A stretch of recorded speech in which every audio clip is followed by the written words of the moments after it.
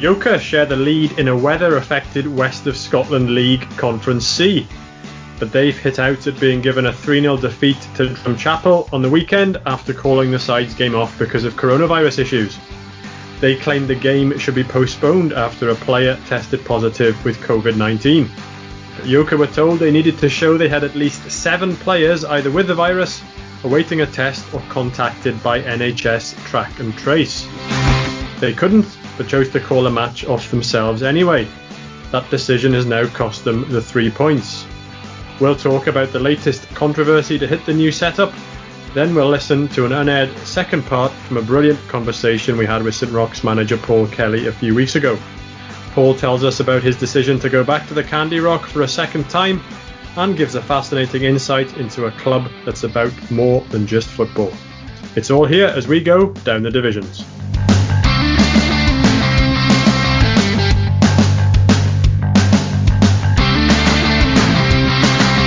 Good to have you along for another 60 minutes or so looking at Scotland's lower leagues. Well, Paul, we'll come on to the Yoker situation shortly, but first tell us about Newmain's latest game against Glasgow Perthshire. It sounded like there was more to it than just a 6-0 defeat, if that makes sense. It was a bizarre game. 6-0 for the neutral. Be looking at that going on. Newmain's could beat 6-0. But the story goes, we play the first, 18 to 20 minutes comfortable in the game, get the ball down, passed. I'm not sure the Glasgow Perthshire committee or players would agree with that, but I thought we dominated the first 20 minutes. And then a bizarre sequence of events happen where they go up the park and score a goal. And then it's quite hard to recall the game actually from the weekend. They go up the park, score a goal. We take a booking early. One of my centre half takes a booking. One of my other players saves the ball on the line, not the goalkeeper. Gets a yellow card and probably should have been sent off at that point. We can see the penalty. In fact, I think we can see 2 goals, then the penalty. Then our centre half, Darren Lygate, who's already been booked, makes a foul. Guy's running through and going. He's what people know as taking one for the team. Takes one, gets sent off. Go in at half time. Really can't believe what's happened in the game. The boy who's already in a yellow card for saving the ball goes up the park and makes a tackle in the 18-yard box that he probably doesn't need to make. If I'm going to defend him, he probably thinks he can win the ball. Sent off. We're then playing, I think, somewhere in the region of 43, 44 minutes with 9 men. And do you know what? The boys, to their credit, battled at 9 men. And it wasn't until probably the last couple of minutes of the game, or the last 10 minutes of the game, then they went on and scored the rest of the goals. But the boys were done in, and they were just chasing shadows on times and trying to shut down space, trying to shut down passing lanes, just working hard and battling. So whilst it is, 6-0 defeat, and we're not happy about, there is a story to it. And I guess ideally you'd want a game as soon as possible, but it looks like you won't be with a game this weekend because you were playing, I think it was Larkhall Thistle originally. Yeah, we would love to have a game. Of course we do. That's what we do on a Saturday, and Saturday's off, difficult as it has been over the last wee while. Then we're back in, but the reality is we've got an odd number of teams in the league. So we would like to try and come back because we've actually played a couple of games of late, and we've been really, really good. I feel our team's a lot better, albeit we've just been beat 6-0. I really genuinely believe that it's been the best team we've had in our time at Newmains. So we're desperate to get a game, unfortunately not to be this weekend. Yeah, for those who are wondering why the game against Larkhall Thistle isn't going ahead, they're one of the teams who have chosen to pull out of the league after it started. What about Yoker? What have you made of the the decision made by the league there to award Drumchapel the 3 points because Yoka couldn't produce proof that they'd been affected by COVID sufficiently, to allow the game to be off? I actually don't know the answer to that, because obviously with what's happening in the world at the moment, there is going to be games called off because of COVID. I don't know. We don't punish teams. We don't kind of punish teams when the pitch is waterlogged and we don't get an inspection. So they could have probably just said, "Oh, the pitch is unplayable" or whatever. I don't know whether it was on. It might have been an AstroTurf. I don't know. But yet they've come and said that, and I'm presuming they've come and said that they've got 7 cases. I don't even know how you would prove it. Is it a medical certificate you would need? No, I think they could only prove the one. They couldn't prove that there were 7. So by the fact that they couldn't prove they had 7, they needed 7 affected, whether it be directly or indirectly.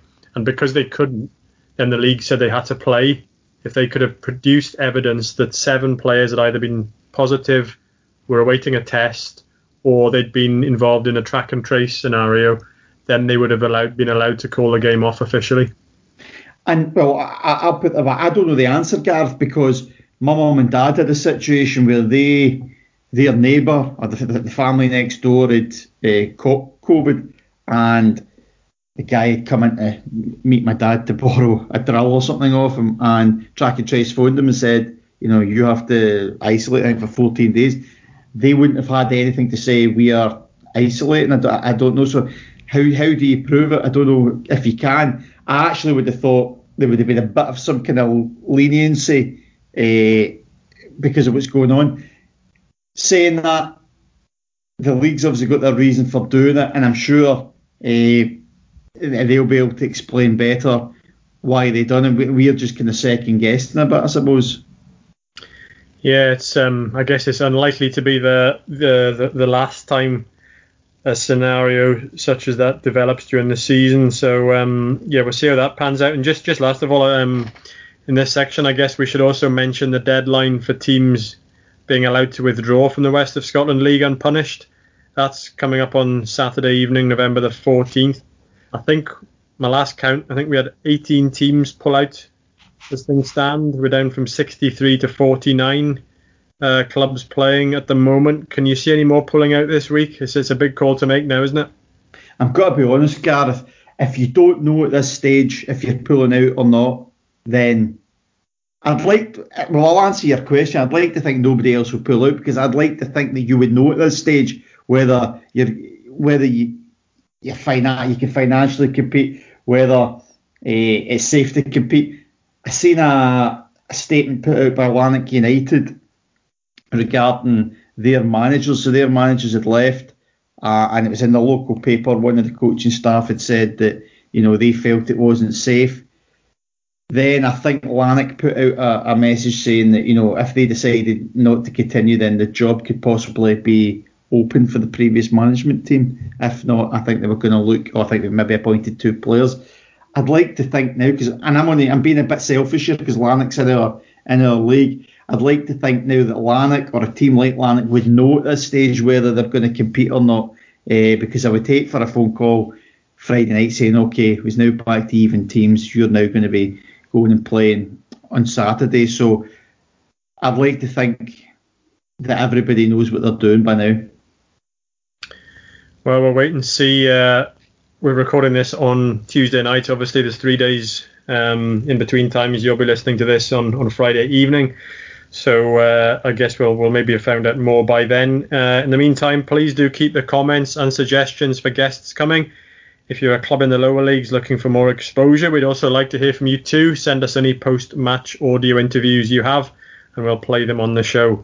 Our email address is downthedivisions@gmail.com. That's downthedivisions@gmail.com. Or you can contact us through Facebook, Twitter, or Instagram. My name's Tommy Sloan, Auchinleck Talbot manager. You're listening to Down the Divisions. St Roch's manager Paul Kelly joined us a few weeks ago, and his interview was so good we thought we'd split it into 2 parts. But before we hear from him, we've got this week's Down the Divisions decider. We'll give you 4 clues for a particular club, then give you the answer at the end of the show. I know you were quite excited this week, Paul, about this section of the show. So here we go. You ready for this? I'm ready. Right, we're looking for a club from League One down who play in red, white and black. They formed their junior team in 1990. They've reached 6 Scottish Junior Cup finals and won 3 of them. And they hail from a harbour town. Silence is golden. Cool, can I get them? Did you say they were formed in 1990? They formed their junior team in 1990. Ah, right, okay. Right, they formed their junior team in 1990 and they're from a harbour town. Okay, we'll answer at the end of the show. I'm David Gormley, manager at Rossvale Football Club, and you're listening to Down the Divisions. So let's hear more from St Roch's manager, Paul Kelly. Paul, you went back to the Candies a year ago. Was that an easy decision? It was an easy decision in terms of my heart. It was a difficult decision at the time because I think I was still suffering after kind of getting a sack at Petershill. You know, I think I was still dealing with that when I was first approached to take over at St Roch's, and I didn't take the job as instantaneously as people expected that I would, because I think I was still hurting a bit, to be honest with you. But deep down, I always knew that, you know, the Candies my team. You know, my family were associated with a club. I mean, you know, the amount of times when, as Petershill manager, people in the Garngad or at St Roch, you know, games against St Roch's would say to me, your dad be turning in his grave, you know, that sort of stuff. So there was always, when it came around, it was difficult because my ego had taken such a dent, but it wasn't difficult in terms of my heart knowing this is the club that I should be at, you know. And you know, Andy Cameron's a very close friend of mine. Stevie's a good friend of mine, has been for a long number of years. So, in some respects, it was fairly straightforward for them on in. Just before I ask you a bit more about your ego taking a dent, just tell us a bit more about that family association with St Roch's. St Roch's was probably the first stadium that I ever visited. And I mean, I use the term loosely because at that time it was a black ash pitch with a barrier around it, and you know, I'm not sure what the changing rooms consisted of at that time. And then my dad would regularly go to St Roch's games, and I would go with him. And then my dad was also involved in amateur football, and St Roch's were always in taking players. My uncle, his brother, played for St Roch's when they were younger. My dad's family came from Black Hill, so they were kind of steeped in St Roch's juniors and things like that. He had 4 brothers, so football was a big thing for them when they were younger. And it was straightforward kind of St Roch's Celtic thing, you know, in no particular order, to be fair. I remember as a primary school kid, St Roch's pitch being changed from black ash to grass and playing in a cup final in it and things like that when I was a kid, and you know, the whole almost being overwhelmed by it. And I can remember the cup final to this day. I can remember playing a game for Glasgow Schools there against Dundee. I'll remember that day for the rest of my life, you know. And then as I got a bit older, I was 15, I was first invited to play there as a trialist. And again, that was my dad. The management team had good connections with my dad and that. So I was doing, when I first started playing as a trialist and they never signed me, I was kind of playing for the school team the Saturday morning and then going and playing for the Rock Juniors the Saturday afternoon. I mean, I wasn't always playing 90 minutes for St Roch's. I was maybe coming off the bench and all that as a kid. But I played with good players there, guys like Jerry Collins, who went on to have a really good career. He was the captain of the team. Hughie Farrell, who ended up a Scottish Cup winner at East Kilbride, guys like that. I played with some good players. I had a guy called Hughie Cameron that was a brilliant player, the Rankin brothers, Stevie and Stan. So I was kind of getting an education in the game off of men when I was kind of like 16, training with them during the week and things like that. That was a big thing for me. And then one of my dad's brothers went away to live in America for a long time, and he came back just about 10, 12 years ago. Well, no, maybe about 15 years ago now. But he was only back about a year, and he got involved in the Rock Committee right away, and so we've always had this connection around the club. People have always known the Rock, and the Kellys have either played there or had some sort of involvement there, So that was the situation, and then having been there as a very young player, I then went there as a very young manager. I was only 29 when I took over there the first time, and we won the league in the first year, so that was a bit of a laugh. Because, at 29 you were still well connected with guys in the game. We're a very poor club. We paid expenses, and I made the committee pay the expenses monthly, so the guys had enough to go for a few pints that one Saturday every few weeks. But it was just a crowd of good pals who 25, 26 years later are still good pals, Interestingly, I think we played the League Cup section, which was 4 games, and I think I played in 2 of them. And then my second league game of the season, I was player manager, and we played up at Stonehouse, and I broke my leg. So I never played again that whole season, and we went on to win the league. So that was a good experience, and it stood me in good stead in terms of going back and forward to St Roch's. Every time I've went in, nobody's won a league since then. I don't think anybody's won anything since then. I think I'm right. Big Andy done a brilliant job in lifting the profile of the club and the community again over the last 10 years, and moving them from a bottom division club up into a kind of first division type club. And it's my responsibility now, I think, to try and make them a Premier League club. I'm delighted that Andy's still there, because I think he does brilliant work in the background. Him and Stevie are the real rock that the place is founded upon in terms of the current activities.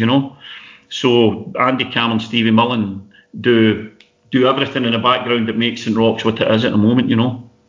And the players are playing their part, to be fair. You mentioned your ego being dented after the experience of Petershill. Tell us a bit more about that, and the kind of the ego being dented part of it, especially. What happened there, and how did you go about dealing with it? And did even getting the St Roch's job also help you deal with it a little way as well, possibly, or restore a bit of belief in yourself that maybe you were kind of with the doubts? Were you looking inwards? Oh, absolutely. I think the fact is that in 5 years at Petershill, Willie and I had to rebuild 3 different teams, and we had different levels of performance. In 5 years, we won the league and 3 cups, which I thought was a decent return in the junior game. But in the last season, we just didn't seem to be able to get off the blocks for the pre-season. We had to rebuild the whole team, and we brought some like 14 new players in, and we were trying to get them in gel, and I think we kind of ran out of time. I think the other thing, although I'd been there for 5 years, Willie had been there for about 9 years, I think, in total. I'd come in after 3 or 4 years of Willie being there. And I think that some people ran out of patience with us. And sorry, when you say Willie, you mean Willie Patterson, yeah? Willie Patterson, sorry, yes. Willie Patterson was the manager, yes. Sorry, Gareth. So I think some people kind of ran out of patience with us, and some people, I'm not sure. Maybe after 9 years of Willie Patterson and 5 years of Paul Kelly, they felt it was time for a change anyway, So when I'm talking about my ego there, Gareth, I think what happened was, for the first time in that whole period, I was reflecting on the fact that the guys didn't believe in us and didn't trust us. Didn't trust us to turn it around. So that was a kind of new experience. And I was like, oh, right, okay, this is different. My confidence was certainly affected. I never went and watched games or anything like that for the first few weeks. I mean, within a week, there was already, whispers that Paul Kelly will go to St Rocks, and I actually had to get in touch with Andy Cameron because Stevie Rankin was doing the job along with Big Gary, and Stevie and I have been friends for a long, long time, and I had to make it clear to people that I'm in no way interested in, and I don't think they need a manager. At that point, I didn't think they needed a manager, and I just kind of was getting on with my own life, which did not involve visiting any football grounds on a Saturday afternoon. It was finding other things to do wherever I could find other things to do. But so that was it. And then when Stevie left, they approached me. Stephen Mullen approached me to take over on a Saturday. But Kevin, my son, and I, we were taking the amputee team, the Scottish amputee team, down in England that weekend, so we couldn't take the team. But Stephen Mullen came to me and his plea was, look, we're playing Renfrew in the Scottish Cup. Literally, he would have to go and name the team and take the team if nobody came in. So I says that I would help him with the training, but I couldn't take the team at the weekend. And we brought in a mutual friend. We brought Chick Charnley in, along with a guy, along with somebody else to take the team on the Saturday. Gary took the team with Chick on the Saturday. And what we understood, Chick, myself, Stephen, understood is that I would come back in on the Monday and take the training that week, and then kind of take the team the following Saturday. But it still wasn't clear whether I was going to be the manager or not. So the team in the Saturday drew 1-1 with Renfrew in the Scottish, and then I took over the following week with Kevin. And we beat Renfrew in the Scottish Cup, and then we went down to Whitlets in the league. And I don't know if you'll recall, but the fans took beach balls and all that because it was doing the air. And it's on YouTube, isn't it? And it was all good. It was all a good laugh, right? It was all a good laugh until the game started, and then after 60 minutes we're 2-0 down, and then it's no so funny. But as you know how football's got all these wee twists and turns in it, and it does some good things, and it does some horrible things. I made 3 substitutions that day, and we won 3-2. So all of a sudden, it was a great Messiah stuff, And to be fair to the players, what happened for the players for that day is that, over the 2 weeks, their confidence had built and they'd found a bit of their swagger again, and we started to put together a decent season. And things were going along fine. And then we had a couple of delays in terms of our Scottish Cup tie against Broughty. And then I thought, whilst I didn't think we deserved to win up at Broughty, I didn't think we deserved to get beat either. We get beat 2-1.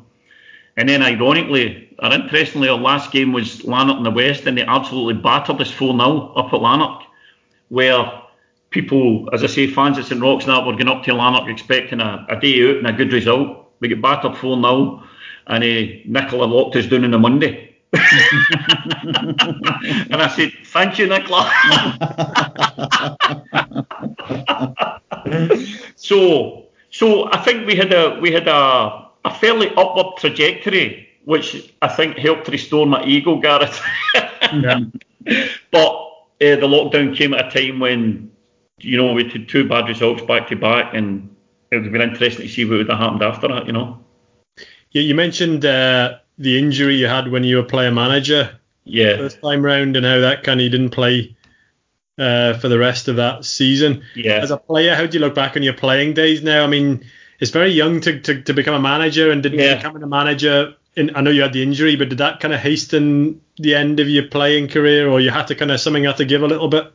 Yeah, I certainly. I mean, for the first time, it was the longest injury I'd ever had. I mean, I was in plaster for 16 weeks. It was a difficult time, but I had put on weight and I struggled to shed it when I came back. So I couldn't do the things that I used to be able to do on the pitch. So that became, anybody that knew me as a player would, I think, if they were kind, would describe me as an emotional player. I was fond of letting people know what I thought of them, and also what I thought of myself sometimes as well. So going back and not being able to do the things that you used to be able to do, that was a bit of a blow for me at kind of 31. And interestingly, my old manager at Stenhousemuir, Archie Rose had said to me when I started doing the coaching stuff at 26, he says, you're too young to be doing that. Play as long as you can, because once you stop playing, you'll always want to get it back and you'll never be able to go back to it. And I never thought of much of that at the time. And when I took over at St Roch's, everybody said you're really young at 29. I never thought I was young. I didn't think. I just thought, right, I'm taking over and I'm going to build a good team here. I had a lot of faith in my ability when I was 29, 30 to actually build a team. I thought I understood the game quite well, and I had a great network, and so I knew that I could get players to come and play for me. Players that maybe could have earned money at bigger clubs. But I thought, right, we'll go along for a ride with Paul. This should be a bit of a laugh, you know what I mean? but understanding at the same time, look, we want to achieve things here, you know. I mean, people go back to that. If you go back to that League Cup section that year, I think Maryhill beat us something like 12-2 or something. That was Ronnie McDonald's Maryhill team, and I think Ashfield getting it, but I think they beat us 10-3 or something. So, you know, two of the 4 League Cup games at the start of that season, absolutely horrific. But I knew that we had a good group of players, and we just had to sort it out, and we had to bring a wee bit of pride back to the club, you know. And I explained to the players that, you know, if you went into the pub on a Saturday night and you said you played for the Candy, it was a bit of a kind of topic of comedy. And I said we need to get rid of that. We need to shed that. So that was our main objective that year, was to get rid of that and try to rebuild the reputation of the club a wee bit, you know. So I think we managed to do that. I think my playing career, again, I stepped out a senior into junior far too young. I should have worked harder to stay in the senior game a bit longer. I went to the junior game, and my first 2 seasons I didn't respect it enough. I thought it was much. I didn't respect it anywhere near as much as the senior game. I don't think I was an arrogant. I don't think I was ever an arrogant player. But I think within myself, I didn't put quite as much into it when I went junior as I had when I was playing senior, you know. So I've kind of got a regret around that. I should have worked harder at the senior game, and I should have. The other thing I would say, to be fair, was I never knew. I wasn't streetwise in the senior game. You know, I wasn't streetwise about players joking for position and all that sort of stuff with managers and all the background stuff that was going on. I never got myself involved in any of that. I just went in, done my job, went home. I mean, I remember the first time turning up at Clyde when I was 17. We had trained 2 nights during the week, and we had nothing on the Saturday. And then the following week we had played 2 friendlies, and Stevie Evans was in the team, and Pat Nevin was in the team, and guys like that. And we went to a friendly on the Tuesday night at Shotts, and everybody was kind of casually dressed. And then we went and played Hamilton Accies on the Wednesday night, the following night, pre-season, and everybody was just coming through work and casually dressed. And then we had a game on the Saturday, and I turned up. I think we were playing Aberdeen. We were playing Aberdeen, the pre-season friendly, and I turned up casually dressed and got absolutely slaughtered. Absolutely slaughtered. I mean, the manager was shouting and bawling at me and all that. And we had a club dog called John. Sorry, what was that? Who was the manager then? Craig Brown. I was sorry, madam. He was shouting and bawling. What are you doing, turning up like that? I was in the dressing room, the boys were just pointing and laughing, you know what I mean? Look at that wee guy sitting in the corner there, you know. It was absolutely horrific. But as I say, nobody ever communicated any of that. I just kind of learned that stuff as you went, you know. I didn't quite understand that sort of thing was important. And in those days, players didn't turn up in tracksuits and that. You had to turn up in a collar and tie. You know, if you go back to the days, in the early days, 3 o'clock kickoffs, 1:30, 1:45, all the players stand in the middle of the park with their suits and ties on, talking to each other, you know. So things like that happened, and I never quite understood how to get involved in the machinery of the senior game. And in my own opinion, I kind of left it far too early because I didn't adapt to that stuff quickly enough, you know. But I had some good memories there. What was the secret of that 95 title win, do you think? I mean, was it the fresh voice? Was it, the enthusiasm from yourself? Did you just have good players? It was a combination. It was two things. It was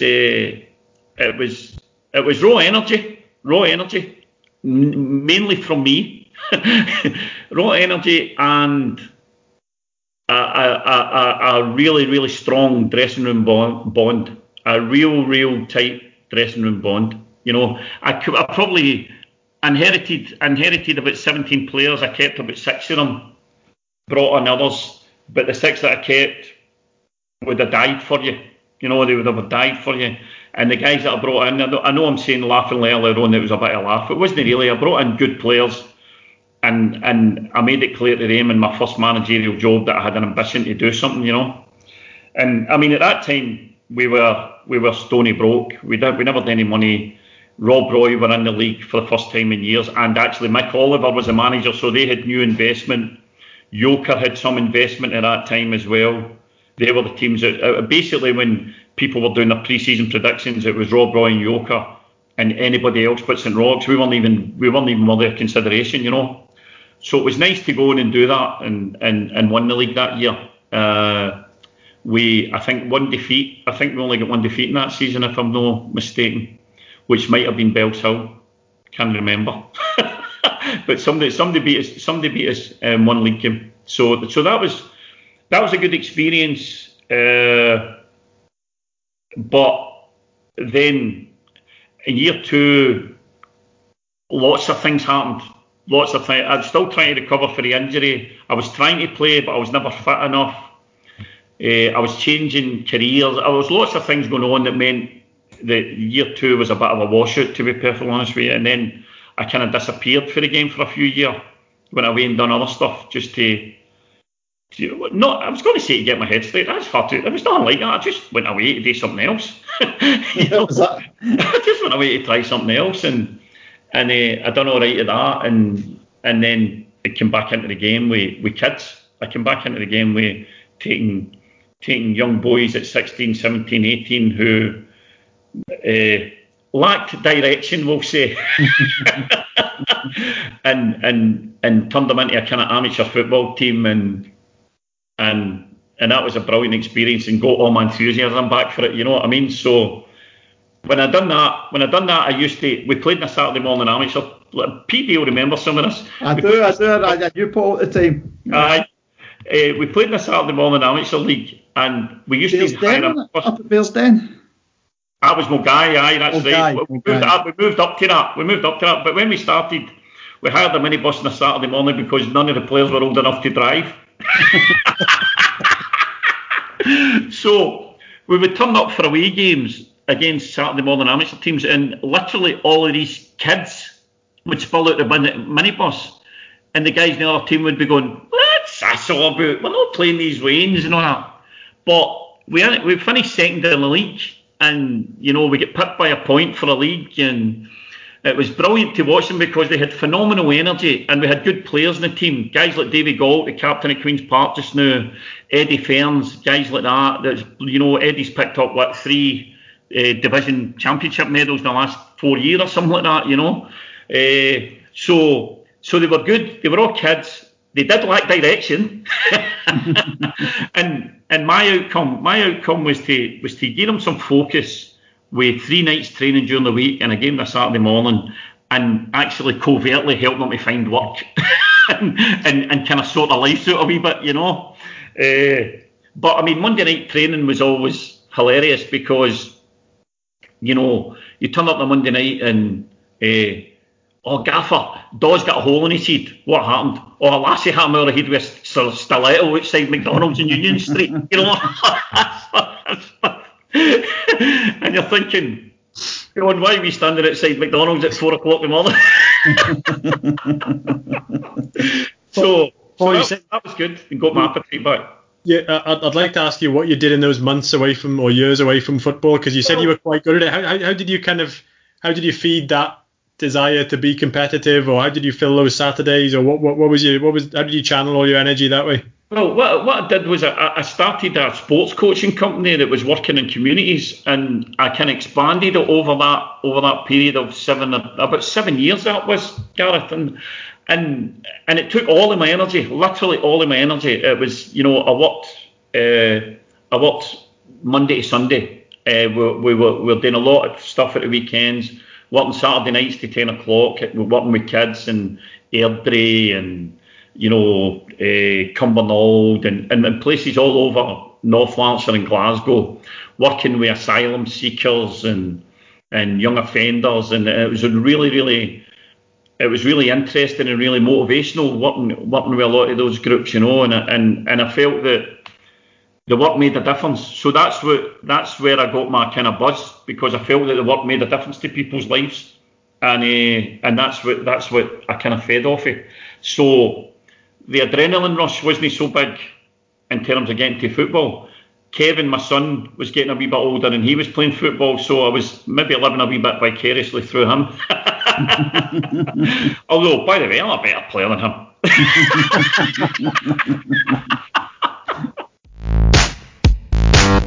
My name's Chris Strain and I'm the Conan Rangers manager. You're listening to Down the Divisions. It's been a busy week of transfer activity. East Kilbride Thistle have signed Dean Quinn from Livingston on a season-long loan. Darvel have brought in striker Thomas McGaughey, who has played for Maryhill and Arthurlie. Craig McCracken and Jamie Glasgow have extended their contracts with Auchinleck, but with Talbot not playing this season, both players will go out on loan to BSC Glasgow until the end of January. Kaluk Rovers have signed Dominic Chiedu for a second time after a spell with Larkhall Thistle, and Pollock have confirmed Chris Dallas has joined St Caddocks for an undisclosed fee. Finally, Maybole have signed Chrissy Campbell on a season-long loan from Cumnock, and Craig Mark Burntonians have landed two players on season-long loans too. Ryan Caddish joins from Cumnock, and Kieran McCrum has arrived from Kilbirnie. Hi, Stephen Aitken, East Kilbride manager. You're listening to Down the Divisions. Tell us more about the Candies as well, because I mean, the club is a huge part of that community and always has been, hasn't it? And I know you mentioned about Rock Talk earlier on, but yeah, you also mentioned the centenary celebrations. I mean, they were put on hold kind of because of the pandemic, weren't they? But the fans bought into the buying the pin badges, having the name on the shirt and things like that. It grew up around industry and tell us more about all that kind of side of the club, because it's more than just football, isn't it? Oh, it's definitely more than just football now. I mean, I would say to try and compare it to something in Lanarkshire PD, it's probably like a Bells Hill thing where St Roch's you've always been there. Yep. But you have your kind of ebbs and flows. Sometimes the team's up and get a good profile in the community. Other times there's two men and a dog turning up to watch on a Saturday, And what happened, they were probably in one of those lulls, probably down kind of rock bottom-ish, where an away game consisted of kind of the two guys that took the kit and one guy sitting in the back along with them. That was your fan base going away from home. And then they took Andy in as a manager. And Andy has been a brilliant community development practitioner for 30 years. So he lives in the community, he always has. And it's a funny thing, the length of Royston Road takes in three specific communities. I mean, they talk about the Garden Garden, things like that, but it takes in Blackhill, Germiston and Royston. And sometimes the relationship between these communities isn't particularly good. Even though you could go to a Rock game on a Saturday and there would be people from the different communities there, they didn't mix particularly well. I think Andy managed to bridge that gap. He came in first and foremost as a football manager with ambitions around football, but he then introduced very quickly things like Christmas events for pensioners, getting them up to the club and putting a comedian on and giving them something to eat and things like that, putting homework clubs on for kids, and he turned the place into a bit of a hub for the community. Stevie came along not long after, and Stevie's got a real commitment to things like the mental health issues and things like that and the challenges. And he's kind of picked up that baton, if you like. and kept that going. And you've got to remember, the whole time Andy's fluctuating between being the football manager and the community development manager, for want of a better expression. And sometimes the very people that he's trying to attract back to the club are turning up on a Saturday, and if there's a bad result, they're shouting, "Hey, Cameron, you big dumpling," you know. And he's got to kind of match that way. He's got to pair that way. I'm trying to help these guys during the week deal with other issues in their life, maybe with their families or their kids or whatever it happened to be. So that was a very difficult. I'm sure that was a very difficult balancing act for Andy over the piece. And as I say, Stevie in the background just continued to build the kind of foundation, strengthen the foundations of the club, build up things like Rock Talk. There are other things that the club's been involved in, collections at Christmas time and at different periods for local community groups, and Stevie's been out engaging with lots of groups around that sort of stuff. And there are lots of quiet things that St Rocks have done in terms of supporting primary school activities and all of that sort of stuff as well. So it's been it is very much more than just the football, Gareth. There's absolutely no doubt about that. And when Andy decided to step down as manager, he also kind of took a step back for the club, and over the course of, let's say, I think probably a 6 or 8 week period, when Stevie Rankin and that was in charge, and then Stevie moved on, Andy and I would talk fairly regularly, at least once or twice a week. But he was drifting further and further away from the club. But he was kind of adamant that I should become the manager of the club when the position became available. So it was very important for me to keep Andy in as part of that deal, because, as I say, he is the guy at the forefront of the community as far as I'm concerned. And I was going to say backed up with Stevie. He's no back. I mean, it's a partnership. It's a very strong partnership. It works really, really well. The bits that Stevie takes care of are done well. The bits that Andy takes care of are done chaotically. I'm going to come in there because people don't know. I've got a relationship with Paul from past, and we've worked together, and we've crossed. Our paths have crossed for, I don't know, certainly a good decade or so. I know. It's scary. It's quite frightening. But you used Bellshill as an example, and I think it's fair to use Bellshill because I think, Paul, you were kind of some involvement there at some time. Yeah. But it's dead important, and I hear old committee guys saying, there's no youngsters coming through, it's just us and two man this dog and all that kind of stuff. A real successful model to build the football club is having an Andy Cameron, is having a Paul Kelly, who do look at this much, much further than just a Saturday activity. Now, I know people don't have a lot of time to do that, and some people's priorities, but you see, Gareth, what we're doing at New Mains, all of that comes from the work that we done 10 years ago, Future Jobs Fund in Glasgow. In fact, I actually golfed with a guy on last Sunday who was actually asking after you, Paul, John Carnigan, who, working, we've done some initiatives with the police, Strathclyde Police. Violence reduction. These are all things that will build clubs. So see anybody looking at, trying to get 50 quid for a billboard or this, or it has to go more. You have to connect with the community. And we've been steeped in this for a long time, Paul. And I've learned certainly a lot from Paul Kelly. And you introduced me to Andy Cameron many years ago as well. So even for guys listening to this just now, if you want your club to progress, try and have a look at somebody that has got that kind of community initiative, that kind of engagement, trying to do something different, but not in it for money or trying to monetize it. It has to be for the right reasons. Somebody who can just go in there and take the club to the next level, because it'll be these clubs, I genuinely believe, hand on heart, will survive. Yeah. You see, I agree with every word you said, Paul, there, because I think for me sometimes there's a kind of sense of entitlement for clubs. Yeah. Because they're in the community, that they should get things. Yeah. And you say, no, you've got to work for these things. You've got to work for these things. They don't just happen. You've got to put something in to get something back. And the one I hear, Paul, the one I hear all the time is, right, let's set up as a charity because we'll get grants. That's right. Let's set up, we'll get grants. Do you know what, guys? Aye. They're no there. Aye. They're no there. Do something good. Create something. Aye. Build something. Then the rest will come. That's right. That's difficult, Paul. That's difficult if you're not. We think that way and kind of thing. And I'm not saying that we've got the perfect model at New Mains. By far, we don't.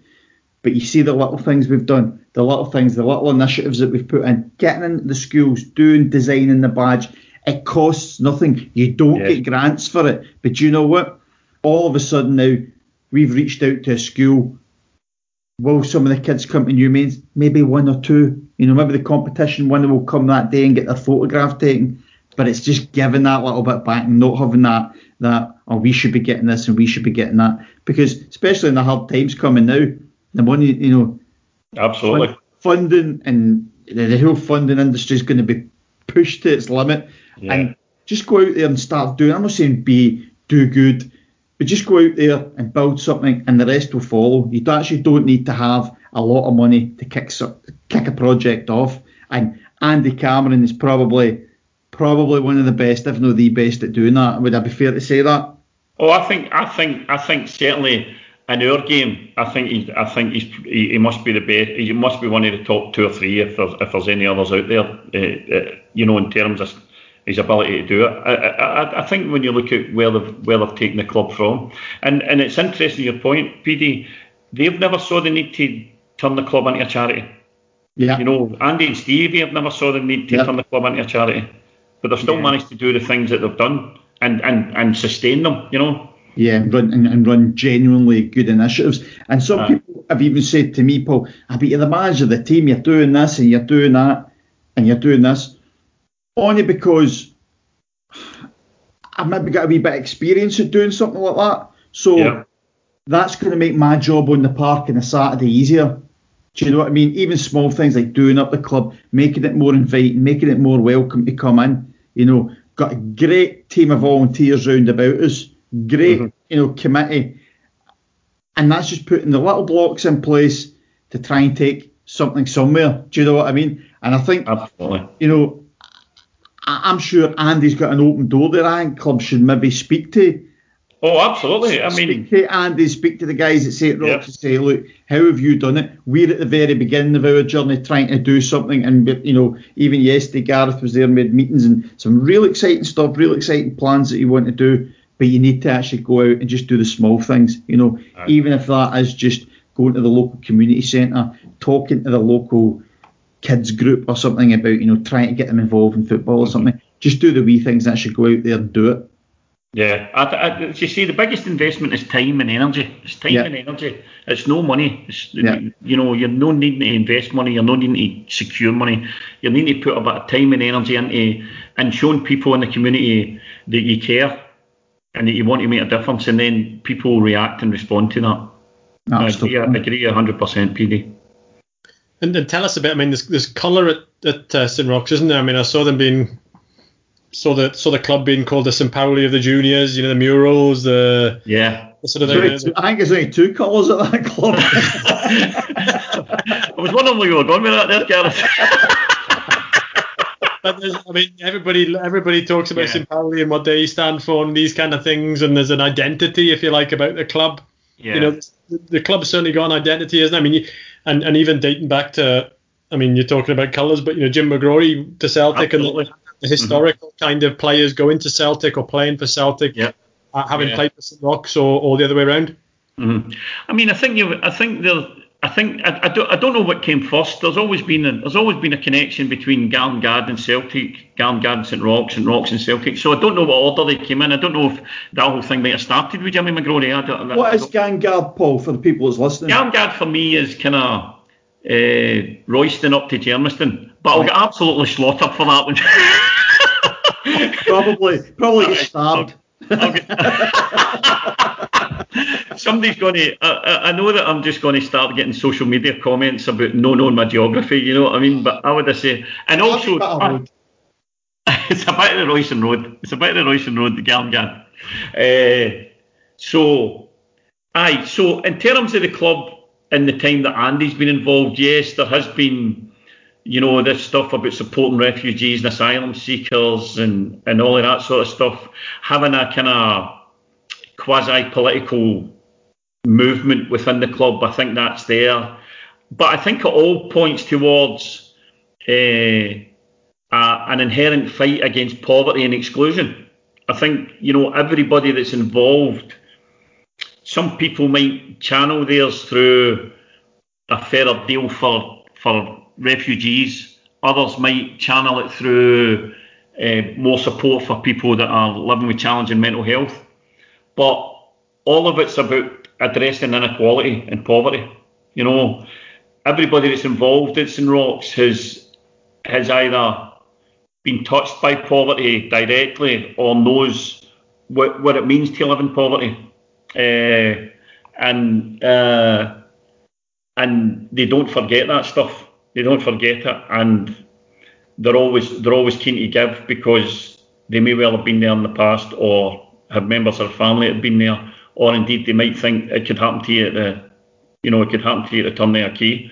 Yeah. You look at this situation with the pandemic. People will now be experiencing poverty that have never experienced it in their life. Economic poverty. There's people losing their jobs in a heartbeat, and that's going to be very, very difficult. So I think that that's the key thing. The key thing about the club is the people involved. If you try and pare it right down, it's about addressing poverty and exclusion. Without a doubt, it's about and when I say addressing them, and that sounds like a very soft word, because people don't do things softly in the Garngad, Black Hill, Germiston area. They aggressively go after it. So it's not addressing it, it's challenging it and beating it down. Beating down poverty. That's the way they want to do things. Hi, it's Murdo McKinnon, Port manager here, and you're listening to Down the Divisions. Which brings us to Inside the Mind. Each week we'll put our guests on the spot to look deep into their psyche and discover some hidden stories. Right, Paul? Who was your idol as a boy? My idol as a boy, as a footballer, was... yes. Yeah, I suppose I'm old enough to remember the end of kind of Jimmy Johnson's career at Celtic, right? And I saw... As a 6-7-year-old, I saw him do some remarkable things. I was actually at the Atletico Madrid game the night that he received the worst punishment a footballer's ever received, ever. Yeah. I was actually at that game as a kid. My dad used to lift me on the turnstile in those days. But my first, what I would consider to be my first real idol, was probably Davy Hay. I loved Davy Hay's. I thought he was a magnificent footballer, first and foremost, and I'm still single figures. I'm probably 8, 9. I was amazed that a guy could play at right back and left back, or on both sides of the field. I loved his aggression and I loved his passion. I thought he was one of the most passionate footballers I ever saw. He was super fit. He was technically really good. Obviously I didn't make those assessments when I was 8 or 9. But the passion caught me. The passion always caught me. He was always playing the game on the edge, Davy Hay. Always playing on the edge, And he was probably my first proper idol, if truth be told. Really, really him.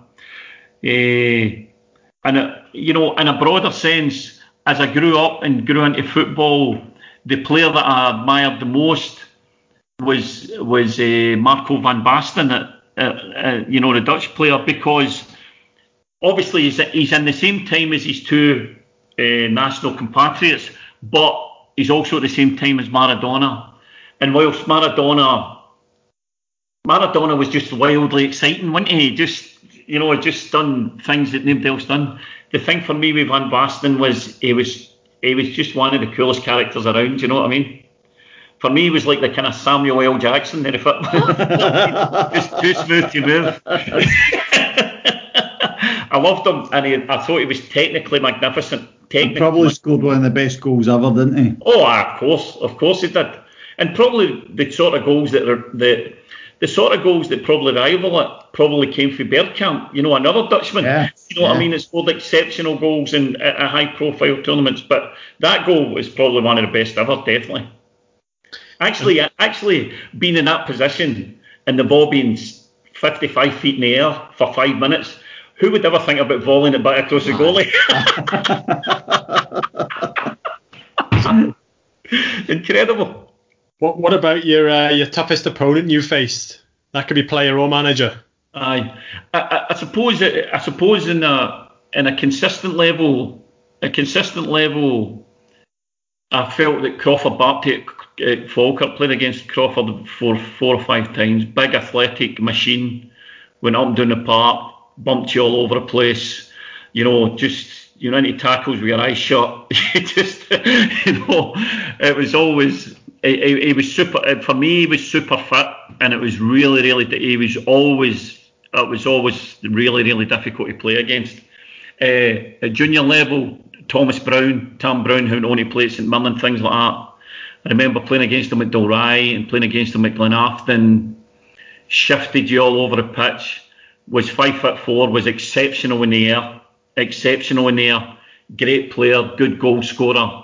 Govan boy, so gallus, really gallus and about you and things like that. So they're players that I remember playing against, at that sort of level.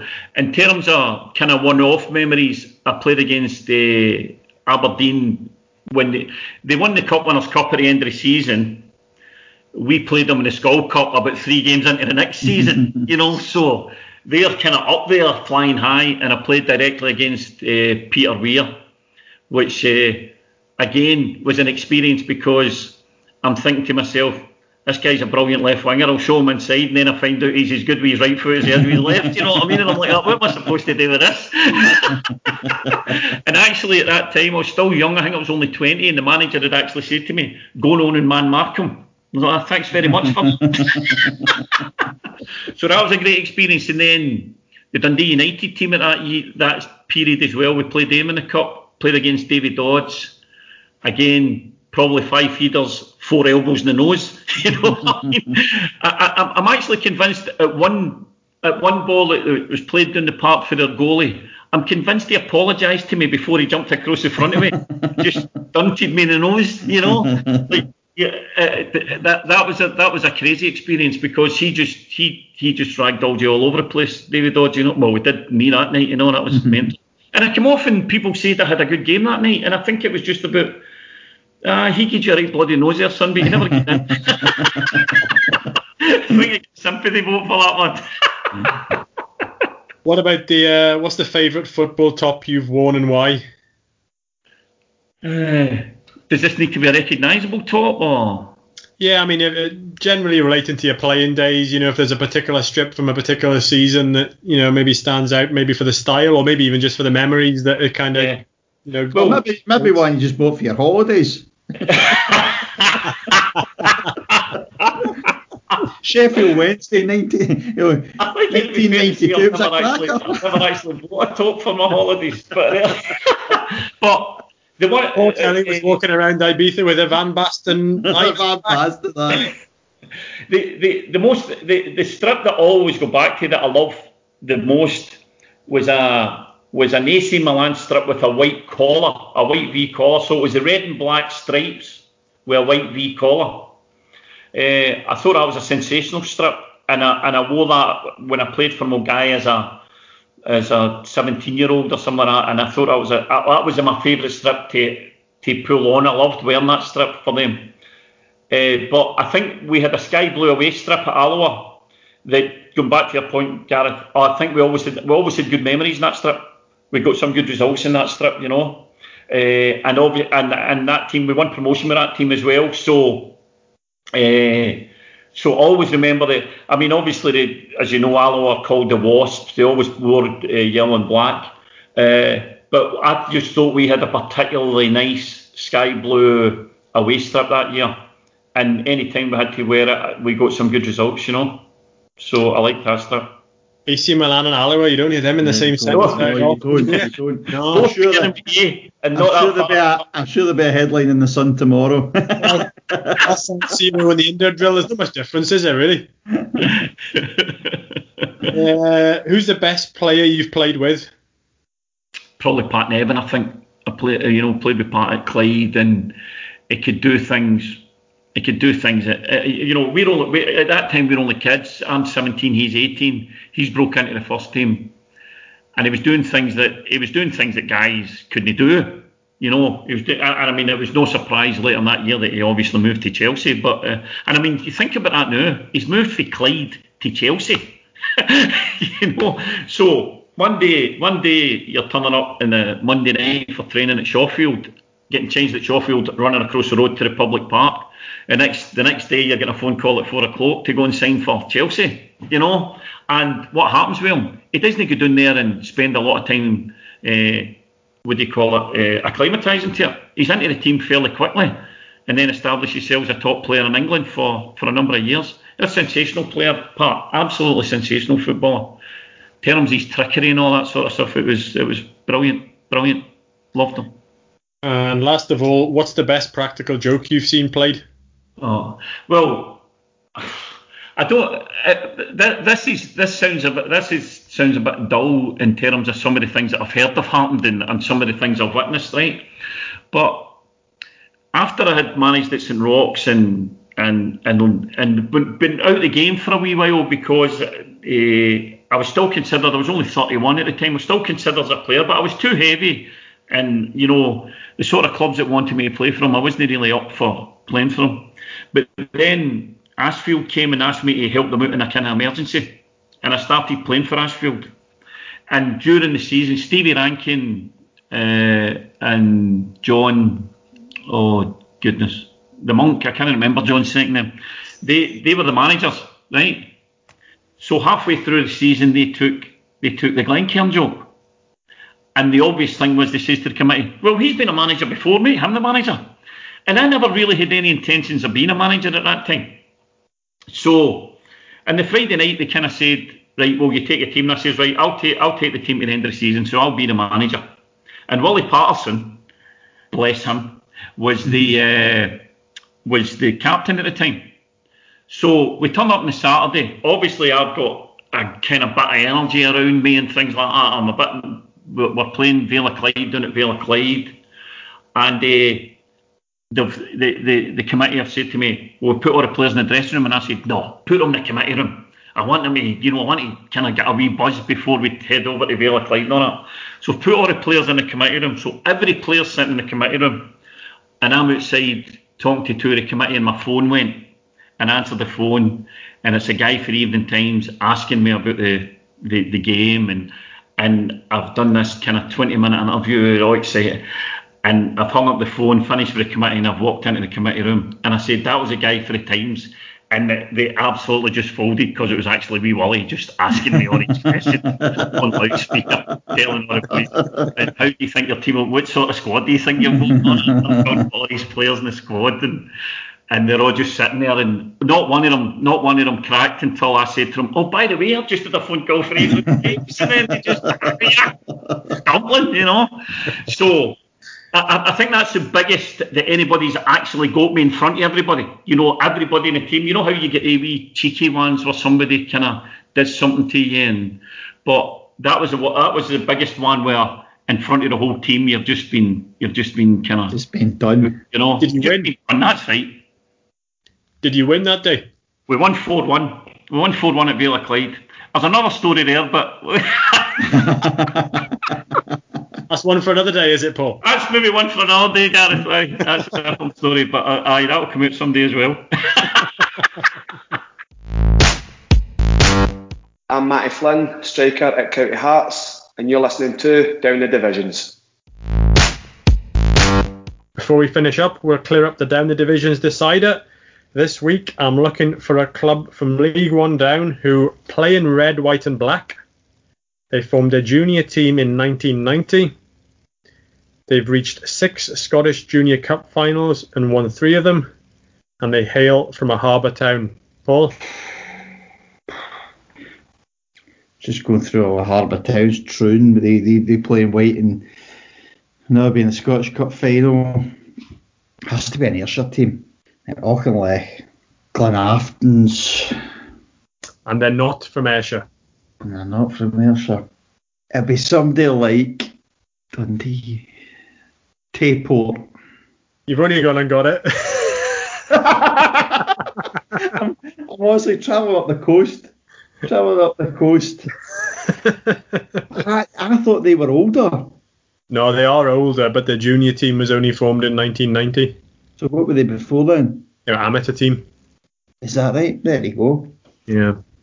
That was like a lucky guess, I'm not going to lie. Yeah, well done, you got it. I'll give you the credit where it's due. Well, thanks again for joining us this week. We'll have a guest back next week as normal. Don't forget, you can get in touch with comments or suggestions for people to speak to, or if you'd like your club's audio featured on the show. Our email address is downthedivisions@gmail.com. That's downthedivisions@gmail.com, or you can get in touch via Facebook, Twitter, or Instagram. Do leave a comment, which helps others find us, and subscribe to get alerts when our latest episode is released. We'll be back next Friday on Down the Divisions.